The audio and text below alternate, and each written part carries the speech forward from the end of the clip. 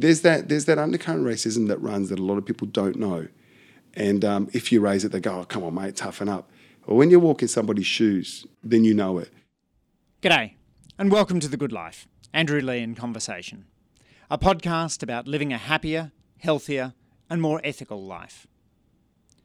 Our society puts a lot of emphasis on smarts, but not enough on wisdom. So this podcast seeks out wise people who can share their insights on passion, grit, love, and empathy. We'll discuss everything from sport to parenting and hear the stories of some of the world's wisest souls. If you enjoy the podcast, let your friends know so they can share the insights. Now, let's dive in to today's conversation. Jihad Dib is one of the nicest people you'll ever meet. With a big smile and a ready laugh, he genuinely seems to like everyone he comes in contact with. It's a trait that served him well for the 7 years he spent as principal of Punchbowl Boys High School, where he turned around the attitudes, test scores, and physical character of a challenging school. That led to Jihad assisting the federal government with the Empowering Local Schools program, receiving a Pride in Australia award, and entering politics in 2015 as the member for Lakemba, the first Muslim MP to serve in the New South Wales lower house. Aged 46, Jihad is married to Erin, a Japanese teacher, and the couple have 3 children.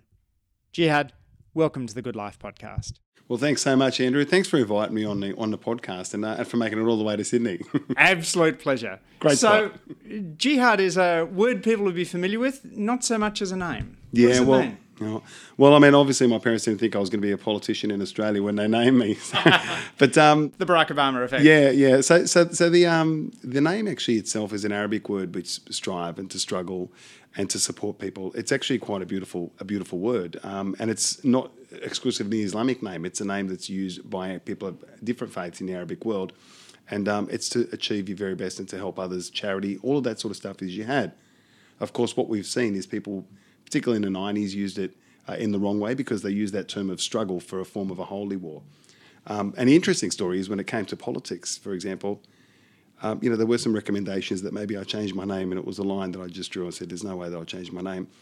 And I told the story in my inaugural speech about it, how that was actually my grandfather's name. And the custom is that you name your eldest son after your father. So that's what it was. So it was pretty special. And I wore my grandfather's watch that I had fixed by a watch repairer. And it was really special because, as I said, when I was given that name, it didn't have the same sentiment that people thought of at that particular time. So it's presented me with some problems. Going through the airport's always an interesting challenge, especially when you're overseas. But, your name's your identity. It's what you were given as a kid, and it's all part of my history and my roots. Your parents, Ali and Alam, both Lebanese. You were born in Lebanon, came to Australia when you were 2. What does your Lebanese background bring to you? How has it shaped you? Well, look, it's all part of who you are, isn't it? And I talk about this a lot, particularly with young people who are from diverse backgrounds, whatever that may be, and just say, this is part of your heritage. It's your roots, it's your story, it's your grandparents' story. I'm really lucky. I get to take the best of both cultures and be able to say, what's the best that I can be? But there was a lot of times, especially in my teenage years, when you weren't sure where you belonged. You didn't belong in the Lebanese culture. You certainly didn't belong. You didn't feel like you belonged in Australia and mainstream Australian culture. So you were kind of sitting on the edge of two worlds, and it's very easy then to feel disengaged or that nobody really values who you are as a person. But I tell you what I take probably from the Lebanese thing, eating. I love food. I can't help the sweets. I love the sweets. I love all of that sort of thing. But in every culture, there's the ideas of respect. There's the idea of family. There's the idea of supporting each other. So if I was to say this is a purely Lebanese thing, it isn't.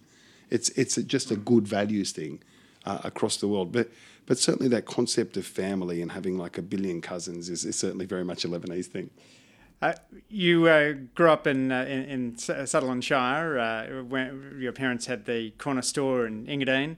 And by coincidence, I was living in Waterfall, a little bit down the road, although I don't think we ever crossed paths there.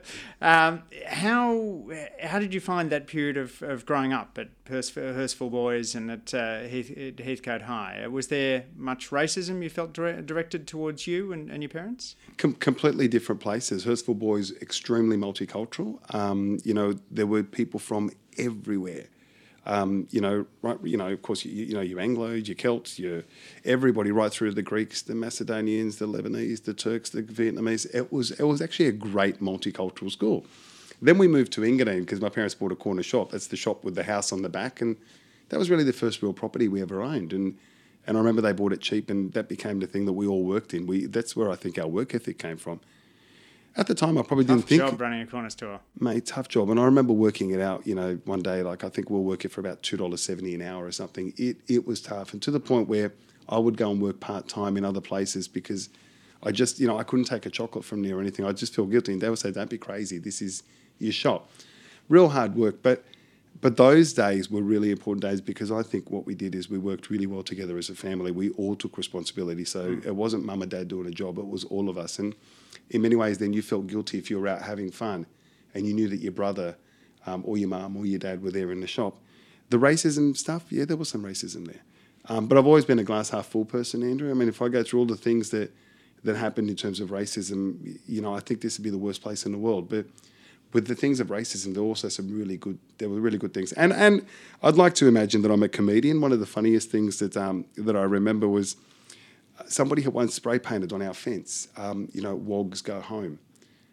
And we were heartbroken. That absolutely broke mum and dad's heart and my brothers and me.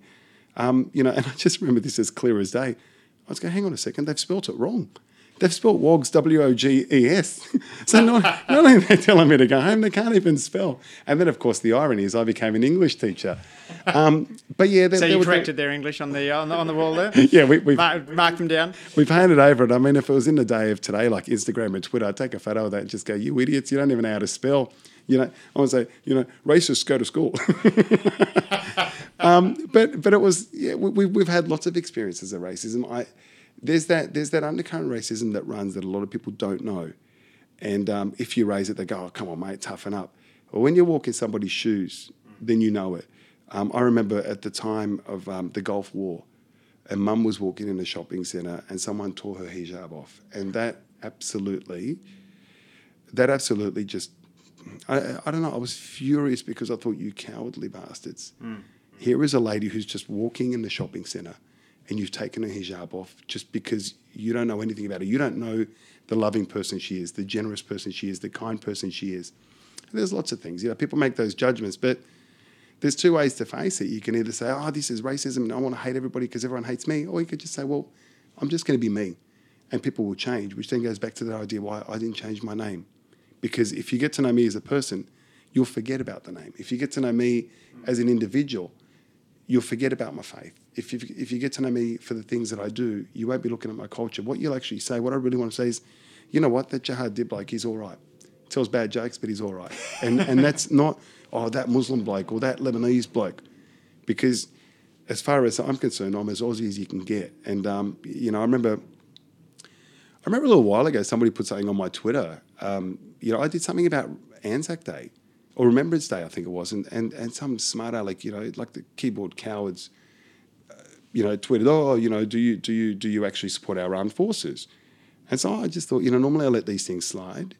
But I thought, no, I'm gonna comment on this one. And I said, I remember really clearly, I said, "Mate, when you've been on the Sendarkin track, when you've been to Gallipoli, when you've trekked Kokoda, when you've been on the Black Cat track, and when you've been to Gallipoli, then you come back and talk to me." Because I just thought, I'm going to call you out because you've probably, mate, never done anything. And so, but it's just those things. You kind of just, you got to let something slide, but there's some things you got to pull up. And I did that earlier where something happened to my daughter and I pulled it up because I thought this is not fair. I hate racism. I hate racism and discrimination of any form. I think it's so wrong. We need to look beyond that. And it's not trying to sound airy-fairy and nice. Every person is valuable and every person is important and everybody's got the capacity to love and to feel valued and important and a sense of belonging. But when you make people feel like they don't belong, well, then how can you say you're part of our journey if you're excluding them from your journey? Family's incredibly important to you. I know you're the eldest of seven children. I was struck in one newspaper profile when he was attempting to win back his featherweight world championship belt. Your brother Billy talking about you as a hero, as a role model of his. That's pretty special for one brother to say of another. Tell me about how you get on as a family, and what's brought those bonds made those bonds so strong. It's the most important thing to us, family. I think families, getting all emotional now thinking about that. Family's there for you no matter what. In our family, they don't care that I'm Jihad Dib, Member of Parliament, or Jihad Dib, the principal, or Billy was the former boxing champion, or Emad has done something really spectacular in business, or what Muhammad does. What we care about is just that we're siblings, and we're each other. There's no airs of grace. We go to our parents' place, and we were only there the other day. We all had breakfast together, and I made a cheeky comment to Mum because there was all this lovely food, but all of a sudden she started putting lemon and mint in water, and I go, "What's going on? We're getting all fancy." As for Billy, I'm not a fan of boxing, but he's my brother. And I was with him every single step of the way. And, any time I ever took off was basically to go and support him. And I could never give him any technical advice on boxing, but I was just there to make sure that, when things were good, to be there to humble him a bit, because humility is so important. And when things were bad, like when he lost his world title, he said to me, "You were the first person that was there when I turned around in the ring." That's what you do. That's what you do for people that you love. I don't love what he does, but I love him. And so I'll be there for him. And just as I'm there for my other brothers and my sister and my nephews and my nieces, and they're there for me, it's important. And to me, it goes back to that shop. But before we go to the shop, that is pretty extraordinary, because you flew to the other side of the world for some of these bouts, and Billy was up against some pretty serious people. I mean, one of the guys who he fought had a competitor had died a few months after the bout. So this is serious stuff. Must be hard to be ringside watching your brother get hit. It's awful. It's absolutely awful. And he might listen to this podcast and go, "Oh, Jihad, you never told me that." I've told him all the time. Dad would come. Mum can't watch the fights. I remember once Mum came to his first world title, and the poor thing, she spent most of her time outside just throwing up, because just the nervous things. And you don't want to see someone you love getting hit. On the same token, you don't want to see somebody hit somebody else. So it's really funny, because he's a real gentle kind of a guy. And then he gets in the ring and you go, "How can you hit people? Like, I don't get it. I don't see the sport." I would fly overseas. The trips that I went to America were because of Billy. The trips I went to Macau and different places. And the funniest thing is I would never actually go there and enjoy the place. I'd literally fly in and I would fly out. So if he's fighting, say, on a Saturday in America, it's a Sunday in Australia. So I would, take leave on a Friday. I'd take long service leave, whatever it was, literally fly there, get there the equivalent of Friday morning their time, be there for the fight, fly out Sunday. I'd be back at work on Tuesday morning. So I never got to experience the really nice things about New York or Macau or Connecticut or LA, all of those things. But you just do it, and I know that they would do it for me. They're the first ones that are there for me, especially when things are tough or I need a hand. And it's what we try and teach our kids as well. I want our kids to be the same as we are with our brothers and sister. And it's love, it's crazy, but that's family, and you got to be there. They got to know that you're there, and you got to stand by them. When you graduated from Teachers College, you went first to Ulladulla High, but then requested a transfer to a more challenging school. Why was that? Ulladulla High School was like Summer Bay. Seriously, I went there 30 years too early. If that had been the school that I was going to, the 30-year point, would have been a great school to finish up in, because beautiful lifestyle, beautiful spot. For those who don't know, it's a seaside town. It's just absolutely beautiful. And I loved it. I think Erin and I spent about 6 years there, who Erin later on became my wife, spent 6 years there. But about that 6 year, I just thought, you know what, I don't know that I went into teaching because I wanted to help people. I went into teaching because I want to make a difference. I went into teaching because I want to give more than just standing in front of a classroom. And I was doing all of that at Ulladulla, and the kids were good, and we had a great time, and we were doing amazing things. But at the same time, I was hearing in Sydney about particularly Arabic boys who were getting themselves into a lot of trouble. So we had the issues around the gang rapes. We had the issues around the drug gangs. We had the issues around the violence and the issues about kids who were just giving up. And I kept thinking, where are their role models? And then I started to feel this sense of guilt. Here I am driving past a beach, looking at dolphins in the morning, playing golf 3 times a week. I want to give all of that up to be able to go and do something that is going to make my heart sing. And it was like I was always alive at Ulladulla, but this was different. This was just coming to life because I could see the changes. And the kids there, I remember one of the kids, and later on it was a punch bowl, and the assumption was, we're going to go to jail.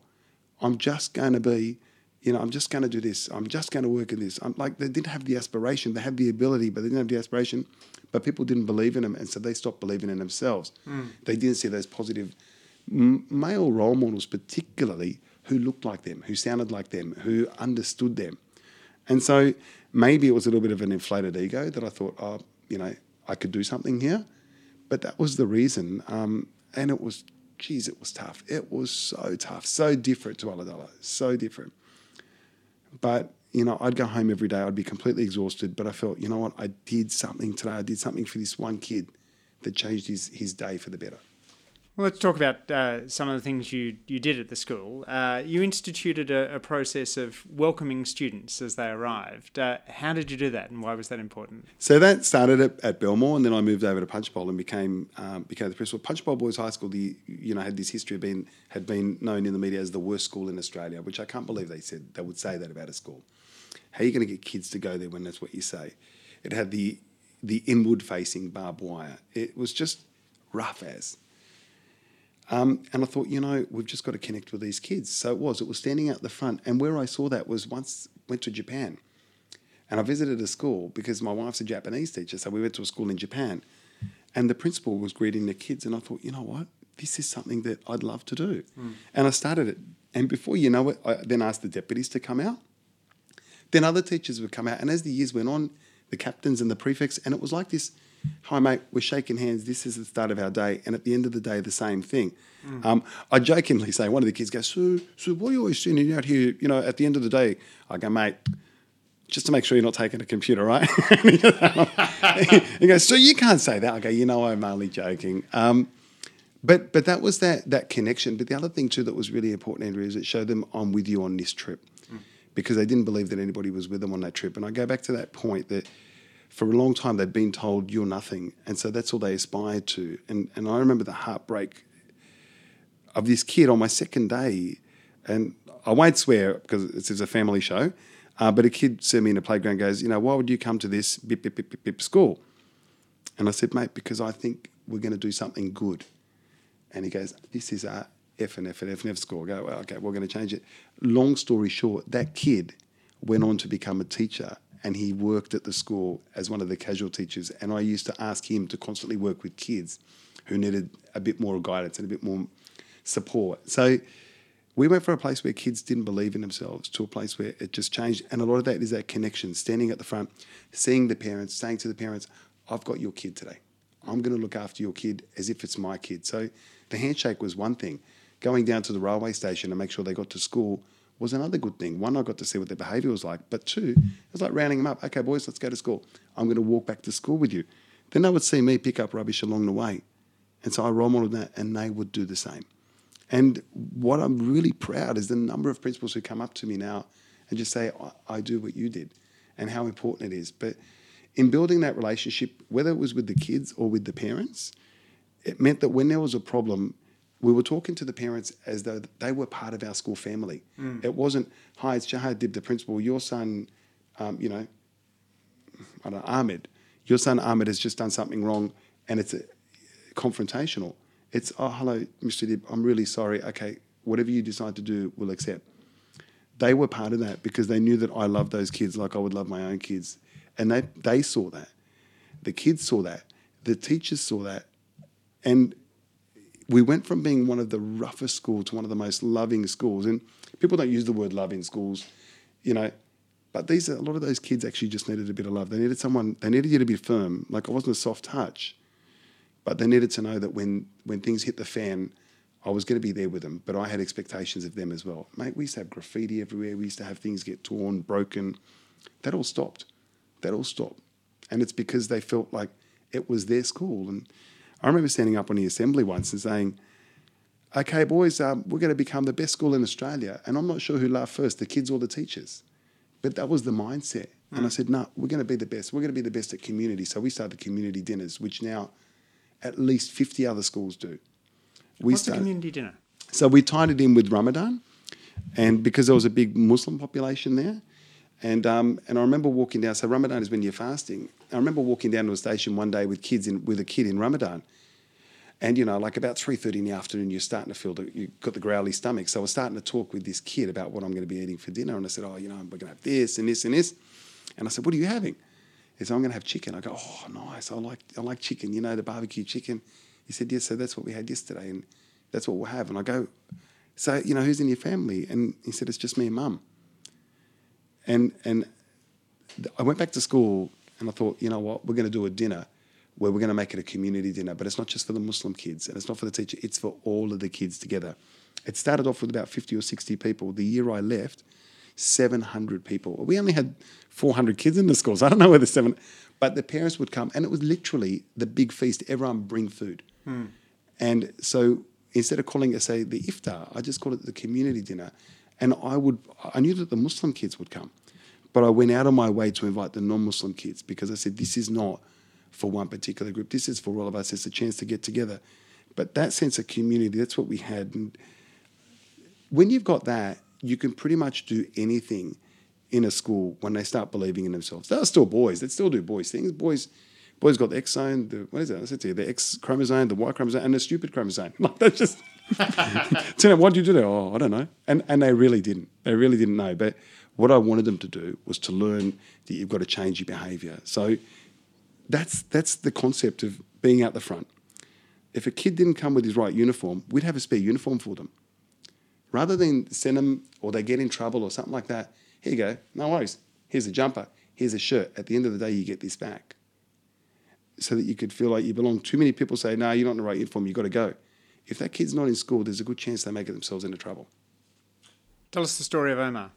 Omar was a year 8 kid, big boy. And big boy, probably a 14-year-old kid in about an 18-year-old's body. And at that stage, probably mental capacity, I reckon I'd joke with him, say, mate, you're probably about like 5 years old in the brains. Like I'd joke around like that. But angry young man, really, really angry young man. And when you actually understood his background story, you'd understand why he's angry. Here's a kid who had a horrific home life. And his day pretty much started with shouting, screaming, carrying on, a bit of violence. He'd come to school and he would just lose it, because he couldn't let that rage out at home because then he'd just get belted harder. But he'd lose it at school. And he would just do these just terrible... I remember he'd throw things around. He'd pick up furniture. Once he actually threw a desk and it hit a kid. And like it was just... it was because the kid cracked a joke with him, but he just was so angry that the smallest thing would make him go off. All sorts of things. So every single day, this guy became my shadow. Because I knew that if I was going to send him back home, he's going to get in trouble. So he never got away with anything. We would do alternative things. So instead of suspension, I'd have him in school suspension. Then in the afternoon, we'd clean graffiti together. So I became the best graffiti cleaner in all of Sydney. I learned all of the stuff, what's the good material, what isn't. But there was one particular time I remember when he just went, I can't remember what it was, but it was just over the top, and I got his mum to come in. And his mum struggled. And I used to just say, mate, you shouldn't do this to your mum. Your mum's got a hard enough life. She doesn't need you adding to it. So a little bit of guilting him, but also like a bit of a big brother thing. And I said, your mum needs you to be the man in the house. Your mum needs you to be the person she can rely on. How much do you think it hurts her when I ring her up and say, you need to come in? And he sat in my office, and I had to actually sit on the ground at the door so that he couldn't open the door because he wanted to just go out the door. And I don't know what he was going to do, whether he was going to belt someone or just wanted to go away, but he'd say things like, I just want you to effing expel me. Why don't you effing expel me? Effing expel me, you effing... And he didn't hold back. Now, that's enough to get him expelled, but that's sort of what he wanted. And I knew that wasn't the right thing for him. So I just sat there calmly sweating bullets. Is this kid going to... and his mum, and then I said, have a look at your mum. And as soon as I said that, he just looked for a moment. I said, that's the person that you're breaking more than me, your mum. And we worked through it. We worked through so hard with this kid. We eventually made the change. It took years. We made the change. And in year 12, he had a really bad car accident. And I think that kind of finally woke him up, because I went and visited him in the hospital. And I think he was shocked that I would go and visit him. I go, of course I'm going to visit you. You know, I know you think I don't like you, but I do. And plus, I'm getting bored at school. I've got no one to talk to now. No one wants to talk to me. You're like, I'm missing you. The best thing about it, so he ended up becoming a podiatrist. And he didn't do it the easy way. He did it the hard way. And about 6 months ago, I was at the Kairos, and they got a podiatrist there. And lo and behold, it's Omar.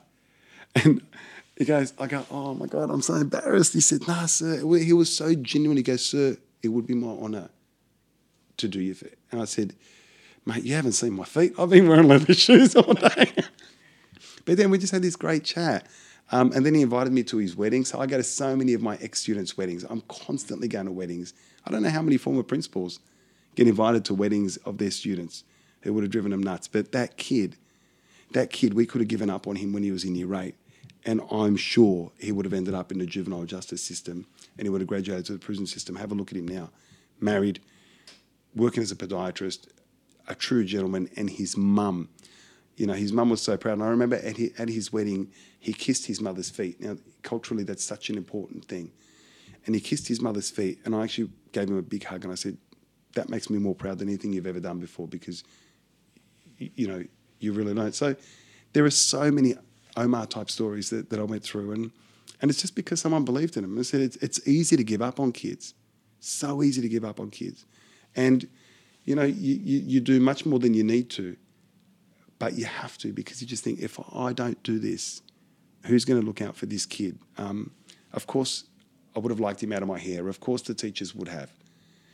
But I know where he would have gone down, which path he would have gone down. So then, of course, the other bit to that is, how do you make sure that you're supporting teachers? Because you can't have this kid doing what he was doing and the teachers feeling like, well, there's no consequence. So one of the lines I often use with the teachers is, tell me, what do you want? Do you want revenge, or do you actually want to change in the behaviour? Because if you want revenge, that's just a short-term thing. But we need to be changing behaviour. And his was a great story. There's so many stories. You know, whenever I feel down, I think of those stories. You're talking about sustaining teachers. You instituted awards for teachers. How did you do that, and how did it operate? So about 3 years in, I always think if you tell people what they're doing well, they really appreciate it, because we're really good at picking up what people do badly. We're really good at picking up where people stuff things up. We're really good at picking up and criticising. That's just a social thing. And so as a result of that, we're not actually identifying anything that someone does that's good. And so we did it with the students. We started going, let's have a look at this positive behaviour intervention strategy. You're not going to get away with doing the wrong thing. But you know what? I'm going to say, hey, Andrew, you did really well today. Here's a little certificate. You get 10 of these. It's like a little reward system. But it's also an acknowledgement, so that when you do the wrong thing, and I say, Andrew, you've done the wrong thing, you don't turn around and say, as a boy, so you're always picking on me. You only ever pick on me. You only ever... So the best comeback is, well, hang on a second. I gave you an award a couple of weeks. I don't pick. When you do the right thing, I acknowledge you.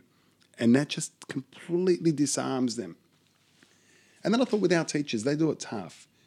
And it was tough, and it still is tough there.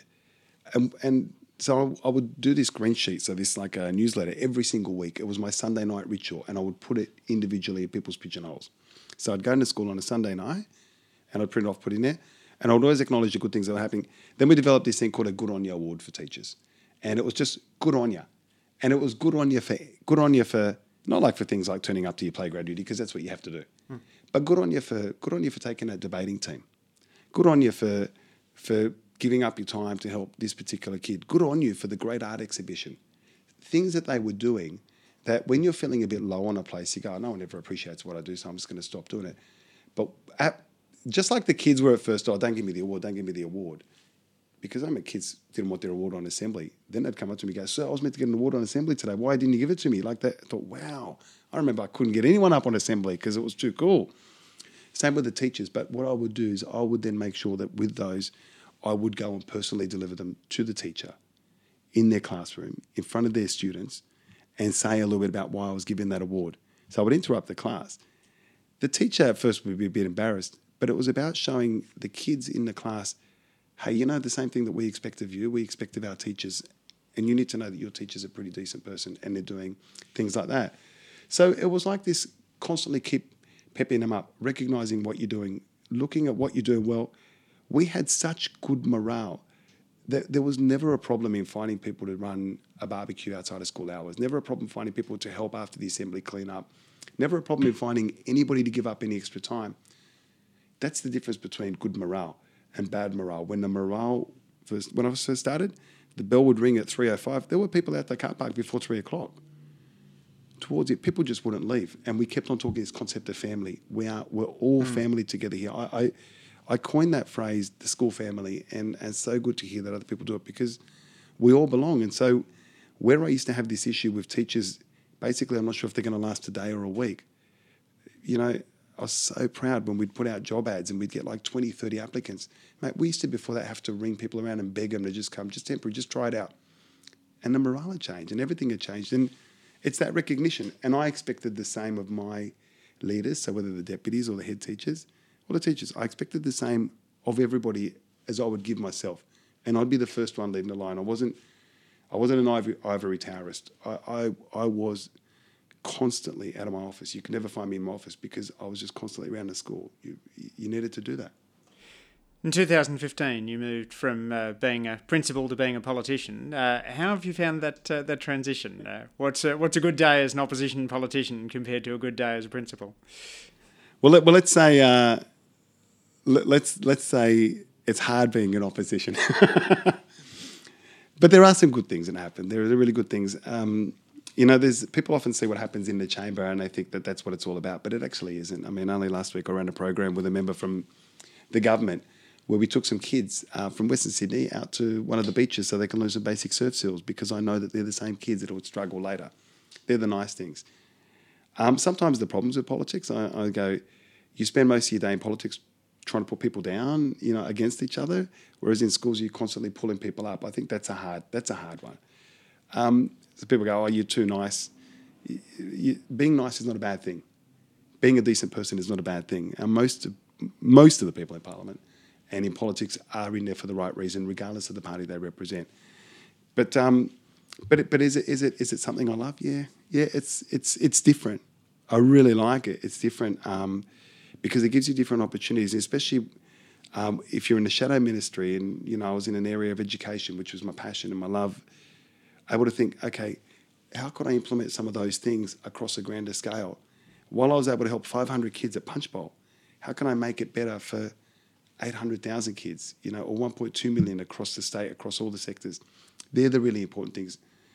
But the nicest thing is when you get your constituents just coming up to you and talking to you. And I pretty much almost run my politics like I did the school. I like to be out and about. My staff get annoyed with me forever because I'm just constantly out and about. And I go, no, I go to every little event, not because you want to be seen or because of a photograph, because I don't do that much of that, but because you go, you know what, I just want you to know that I value what you're doing and I want you to know that what you're doing is really important. So I don't look at it in terms of how many votes and how many whatever. I look at it in terms of, is this important for our community? And in the same way that we made positive kids by being good role models, I'm seeing a lot more people now becoming engaged in the political process in our area where before they were really apathetic and had the lowest expectation, we expect highly of each other. So a good day in opposition is obviously when you're making some progress, when you get some good policies that get up. You know, there's times when you've got to, of course, you know, you attack the government. I'm not a fan of the cheap attacks. You know, go policy, go where we could do things better. Of course, sometimes you get caught up in a moment. But I think the good day in politics is when someone who's not normally engaged in politics says, you know what, you're doing good. You're doing a good job. Because we collectively as politicians across the nation have to look at why people are disinterested in politics. And I think part of the reason is because of the way that sometimes politics is perceived and the way that it's conducted. Couldn't agree more. Lots of people have their Jihad Dib is a nice guy stories. Mine actually comes. Don't believe it. Don't believe it. Well, mine comes from the first time we were due to do this podcast. We'd had an exchange of messages where we'd arranged for me to come to Sydney and do a podcast interview, and at some point I had decided that it would be better if that conversation was a preparatory one for the final interview. But I now realise I never communicated that to you. So I arrived, you were fully expecting to do an interview, you'd gotten a quiet room, you'd gotten some chocolate. It had gone completely out of my head that this was going to be the interview. I just thought we were sitting down to chat. And you were gracious for an entire hour. You just chatted away. It must have become clear to you at some point that I was not actually doing an interview. But you never once said anything. And it wasn't until I kind of got home and was about to get into bed that night I suddenly realised my extraordinary rudeness through it. But, you know, that graciousness was also in us walking around New South Wales Parliament House with you spending time chatting away with the security guards and the people on the front desk and so on. You do seem to have a pretty different style in politics. Do you think that holds you back or do you think that becomes infectious? I was wondering whether you were secretly recording that conversation, mind you. I thought, hang on a second. I can't imagine another politician, Jihad, who would not have at some point said, "Hey, what are you wasting my time for? You told me this is going to be an interview."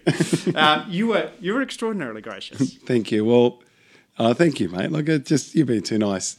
I think that was lovely. It was a good conversation. It was a really good chat, and whether we are going to have the interview or not, it doesn't matter. No conversation is ever wasted, in my opinion. And I think we walked away from that. I learned a lot about you. You learned a lot about me. We have lots of laughs.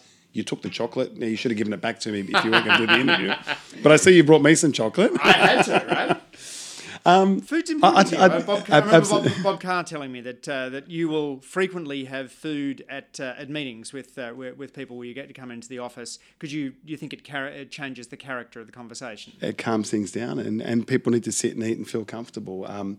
I'll answer that and then I'll go back to the first thing. We used to have P&C meetings, for example, and we had 40 parents turn up to a P&C meeting. Parents don't turn up to P&C meetings. We would do it because we did different. We did during the day. And I would make sure that we always had some food of some sort. It wasn't much, but there was always some food because I didn't want people to feel that they were coming here. And it was a chore, so it became more of a... I think people relax around food. And I love having food from different cultures all on the same table. You know, you just pick away at it and enjoy it. As to the other bit, Mum and Dad always said be respectful, and I am. And that's how I conduct myself.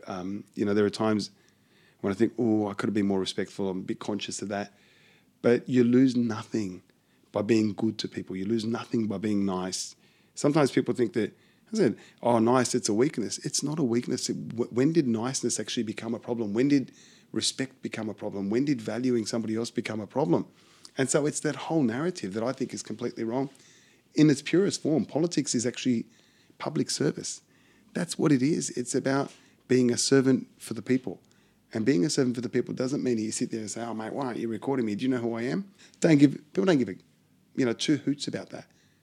I don't walk around saying, I'm the local member of parliament because I want people to go, I can be that guy. I want to be that guy. And when I get people say, I want to be like you, I say, no, I don't want you to be like me. I want you to be better than me. I want you to learn from me and be better, see the mistakes that I make. So I'll tell you one thing around the parliament is, and I hope this is true. This is what people tell me, but I've earned my respect here. I've earned my respect because I won't back away from a fight when I need to, as you do as a shadow minister. But I won't pick a fight for no reason, and I'll stand my ground, and I don't play the cheap politics. And in my speeches, I try to tell people stories. I tell the stories. This is what we're here for, but to tell the stories not only of our community, but of our nation.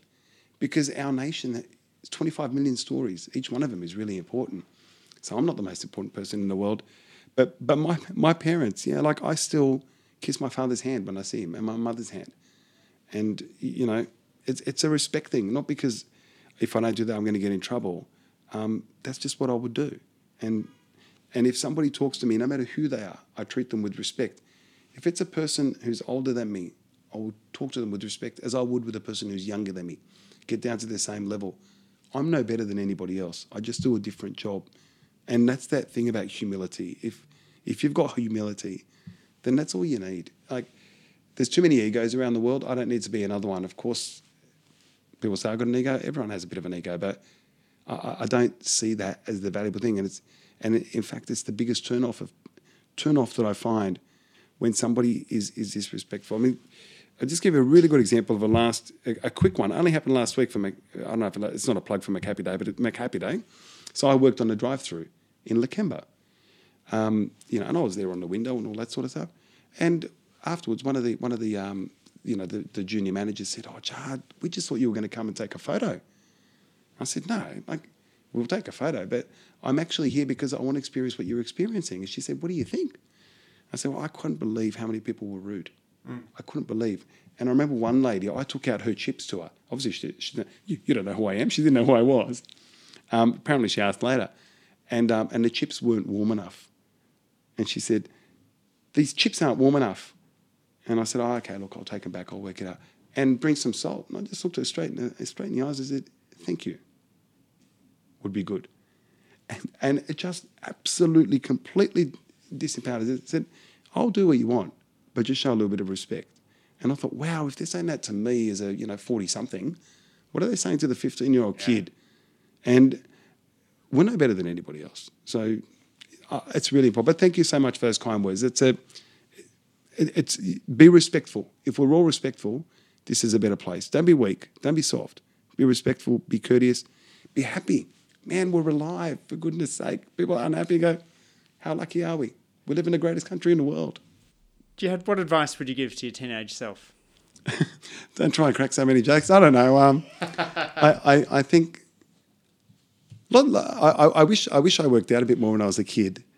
Just do what you do. I think I've lived a blessed life. I've had the luck is I had so many challenges, but I never see them as challenges. I just see them as everything's an opportunity. You could look at my side of the story and go, "Oh man, this guy had a really awful life." He kept going back and forth, from country to country for the first 10 years of his life. He went to school, couldn't speak English. We didn't have money. We had three of us in a bedroom. I never had a bedroom until I moved out of home. But I look at it and go, wow, I had family, I had love, I had support. And so I think continue to be grateful for what you have. Maybe work a bit harder at school. Don't run away from Arabic school because your parents will catch you. Just take and stick to what you believe in, which I always have. Don't be afraid to stand up for your principles, even when it is hard. I'd look back at my younger self now and say, I'm proud of you for doing what you did, for standing up when it was tough, when you were the only Arabic kid at Heathcote High School. I stood up for myself, and not in a fighty sort of way. Just go, hey, you get to know me. If you think I'm an idiot, that's fine. But don't think I'm an idiot just because I'm different to you, because I look different, because I sound different, because my mum makes me sandwiches with smelly food in it. When are you most happy? Family for sure. I love them. It's just my family and my friends are really important in the job that you and I both do. We meet thousands and thousands of people, and everybody takes a piece of us, and we give them a piece of us without question. But they see us at the end. They see you as a member of parliament. They see me as a member of parliament. My family sees me. My kids see me as dad, as the bloke who is in the car and he sings in the car and he doesn't know what Snapchat is. My dad sees me as his son. My mum sees me as his son.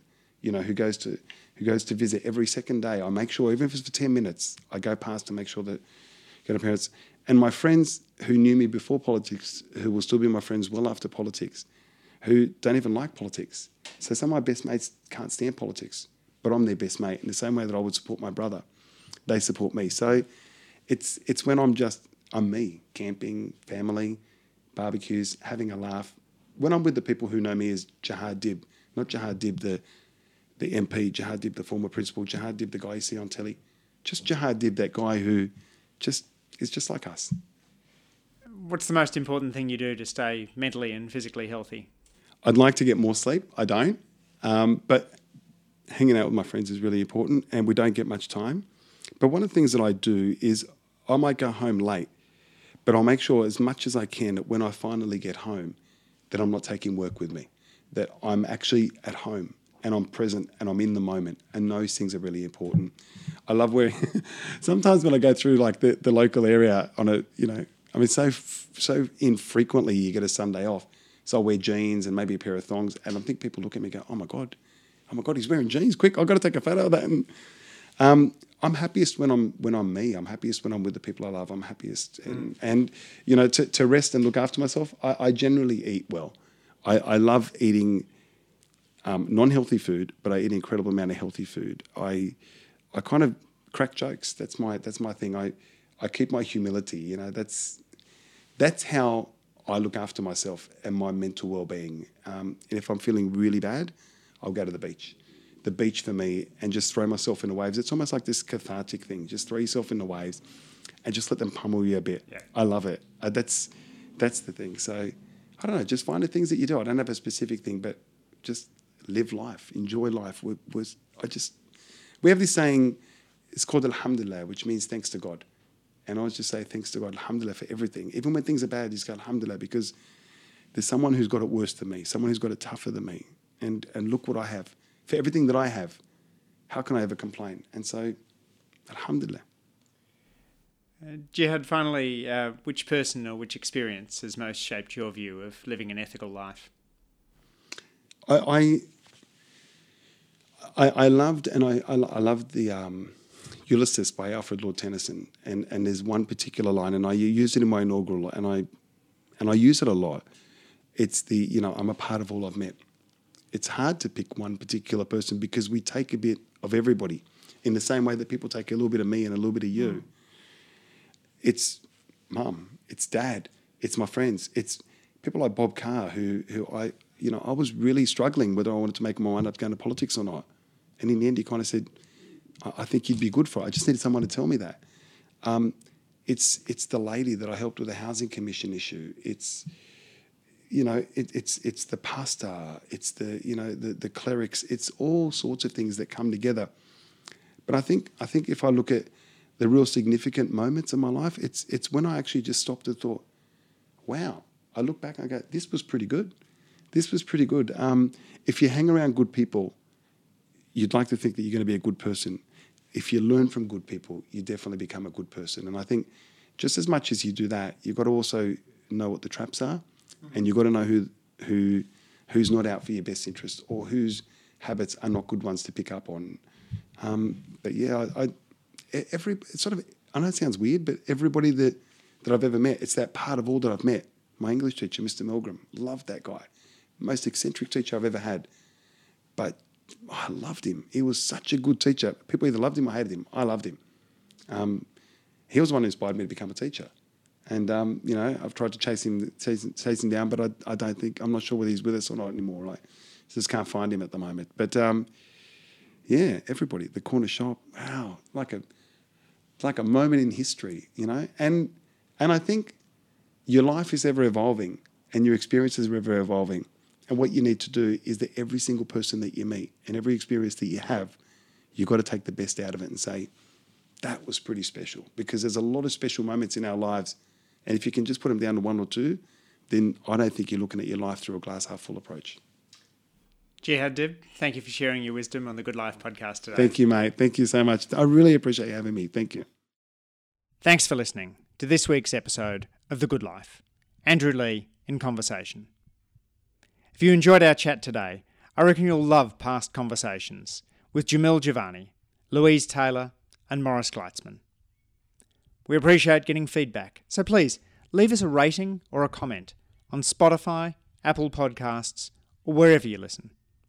It really helps others find the show. Next week we'll be back with another inspiring guest to discuss living a happier, healthier and more ethical life.